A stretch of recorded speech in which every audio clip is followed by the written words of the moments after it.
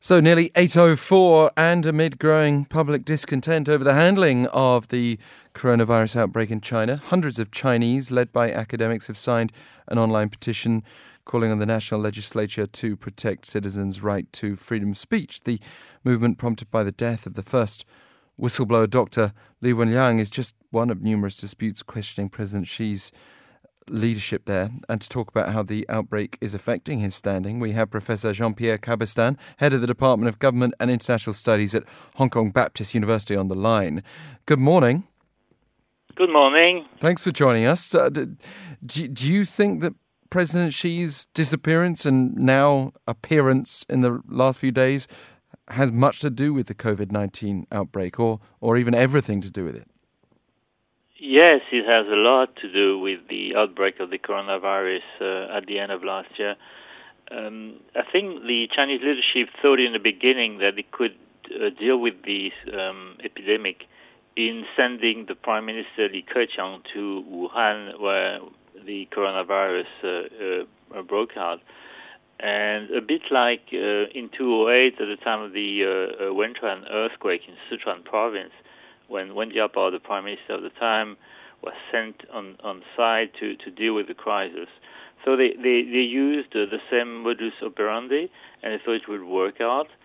But first of all, it's a much more international crisis. There are a lot of ramifications within China itself. And I think the silence and opacity which has been, imposed by the leadership all the way to the end of January is something which has triggered a lot of resentment among the Chinese society, in particular in Hubei province. So, and the death you've just mentioned, Li Wenliang, one of the first whistleblowers at the beginning of January, after he was nearly arrested by the public security, is also something adding to the pressure on the Chinese leadership. Let's go back to his disappearance, though, in more detail. Like, what would be the primary motivations for him to remove himself from public view?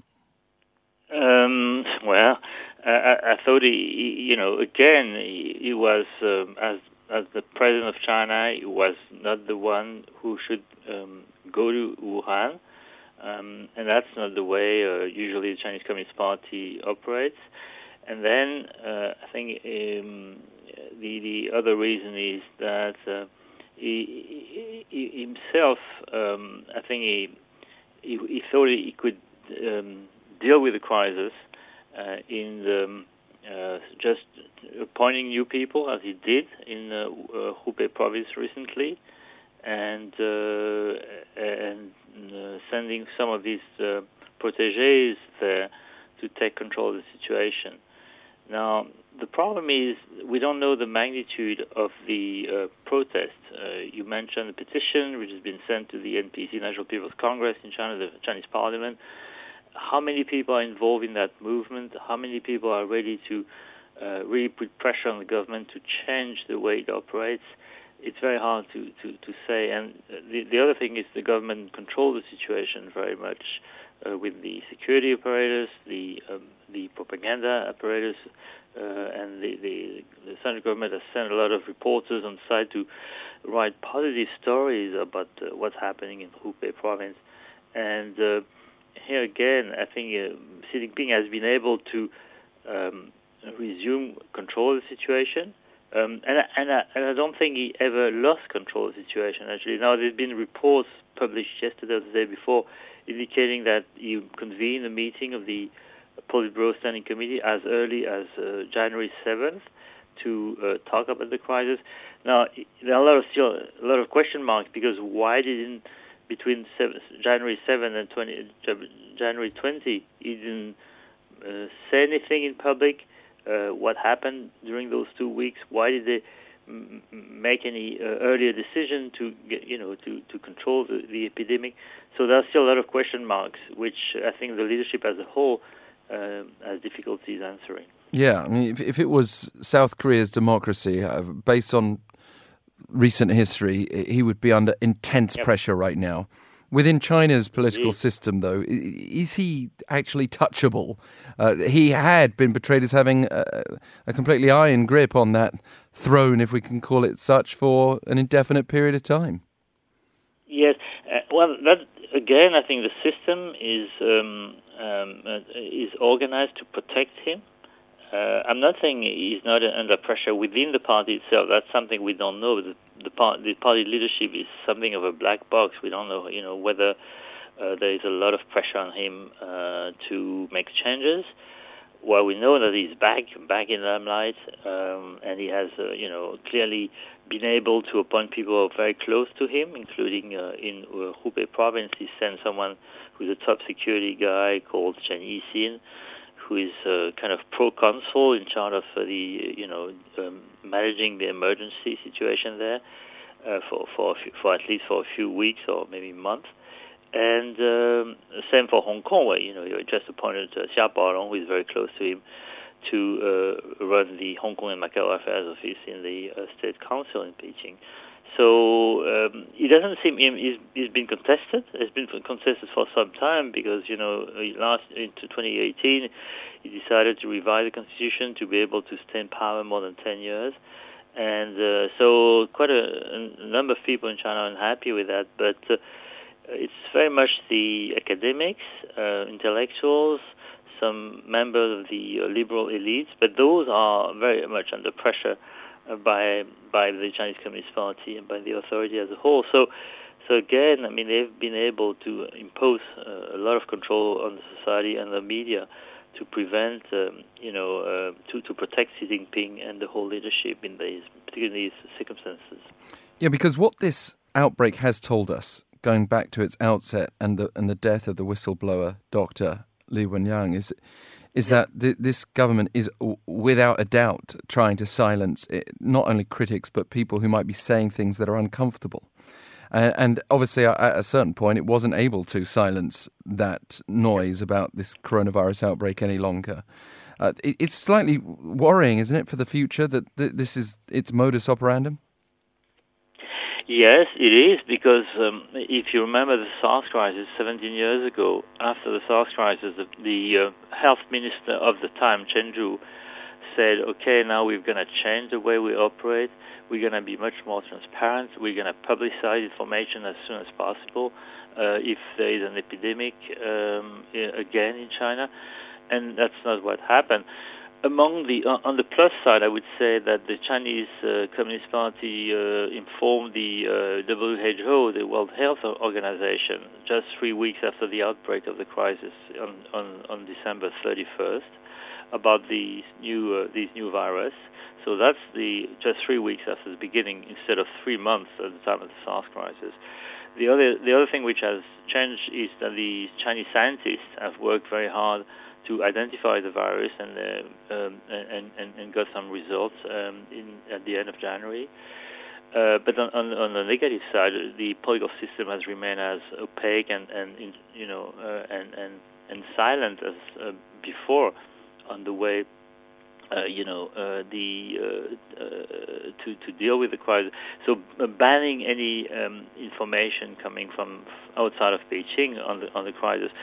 One of the reasons I think we're trying to explain why they imposed this omerta, this silence, over the whole system until the end of January or 20th of January. One of the reasons, or a possible explanation, was the fact that the Chinese New Year was approaching. Right, and that was affecting many people in various ways, Professor Cabestan. I think we're just going to try and reconnect the line because we're getting an increasing amount of static there. So please do bear with us for a moment. You can text us as well if you'd like to, #1013 for 51 per message. Do you see this outbreak as being a big problem for the Xi Jinping reign, or does it rather just indicate the way it does things? And perhaps either way, it means instability. But I would suggest the implications are very different one way or the other, i.e., whether the COVID-19 outbreak is going to have a further impact in the future. Jean-Pierre Cabestan is with us on the line again, I believe. Professor Cabestan, Thank you. Yes? That sounds a bit clearer. Let's see if we can keep the static away for now. So, I mean, just wrapping up some of the issues that we've been discussing already, the crux of it is, on social media and among academics here, there is this intriguing question of, wow, could there be so much instability in China that there's actually going to be some sort of regime change? Will President Xi Jinping come under that level of pressure? My instinct tells me we're some distance from that happening. But you're closer to the ground on that, so tell us what you think. I think it's a wishful thinking. I think the regime is very strong. It has demonstrated it can impose, silence and repression on the whistleblowers, on the independent journalists. Some of them have been arrested. Xu Zhongjun, who is one of the key intellectuals criticizing the government, is now behind closed doors. I mean, it's very hard to get in touch with him, and so on. So I think there is little chance that this epidemic, acts as a new Chernobyl for China, for two reasons. First of all, it's a natural disaster, not a man-made disaster. Even if the system has sort of aggravated the situation. And then the second reason, which is maybe more important, is that Xi Jinping is no Gorbachev. Xi Jinping is anti-Gorbachev. He is a Brezhnev, much more than a Gorbachev, someone who wants to put the lead on issues, wants to put the lead on any kind of expression of the civil society. So in China today, the state is strong, the society is weak, and I think the Communist Party can impose that kind of situation for quite a while in the future.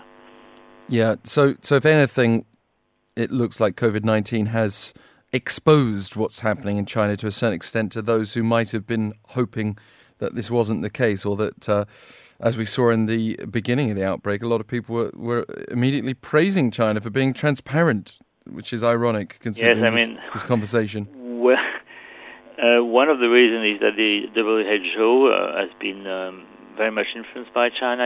At one point, Margaret Chan, the former Minister of Health in Hong Kong, was Director General of the WHO, and China has, cast a long shadow on the organization. And China has been very good at promoting its own system as the best to take care of the crisis. On the input side, it's been very slow. I think we've seen the dysfunctionment of the system. But now the way it acts and can mobilize a lot of people, including a lot of party members. There are 90 million party members in China, to make sure that everybody stays at home, that they are fed, that they get the food supplies on time. So it's both a very authoritarian but also very paternalistic system. And for those reasons, I think most people in China don't see any option but to work with it.